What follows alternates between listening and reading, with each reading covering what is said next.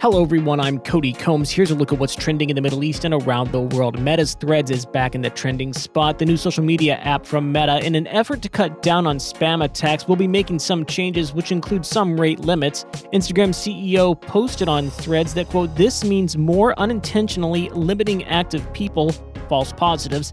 And if you get caught up in these protections, please let us know." The Threads app, widely seen as a major competitor to Twitter, experienced 100 million downloads in less than 1 week when it debuted. It remains to be seen, however, if user engagement will continue to rise. The Black Sea deal is also trending. Ukraine's government is working to send grain supplies on trains to Europe, a senior diplomat said, after Russia ended the Black Sea deal on Monday. Dmytro Senik, Ukraine's ambassador to the United Arab Emirates, told the national of plans to also build additional port capacity on the Danube to handle cargo for shipments around the globe. Moscow pulled out of the grain initiative, demanding a relaxation of Western sanctions so its own producers could export more fertilizer and grain.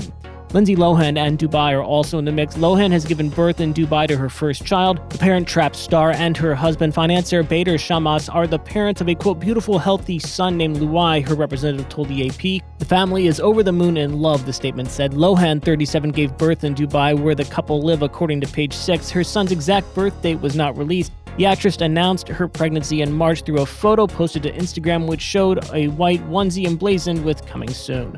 Morocco is also trending. Israeli Prime Minister Benjamin Netanyahu has revealed plans to recognize Morocco's sovereignty over a Western Sahara region. Mr. Netanyahu had made the announcement in a letter sent to King Mohammed. Morocco's Map State news agency said, quote, "In this regard, the Israeli Prime Minister affirmed that his country's position will be embodied in all relevant works and documents of the Israeli government," it added.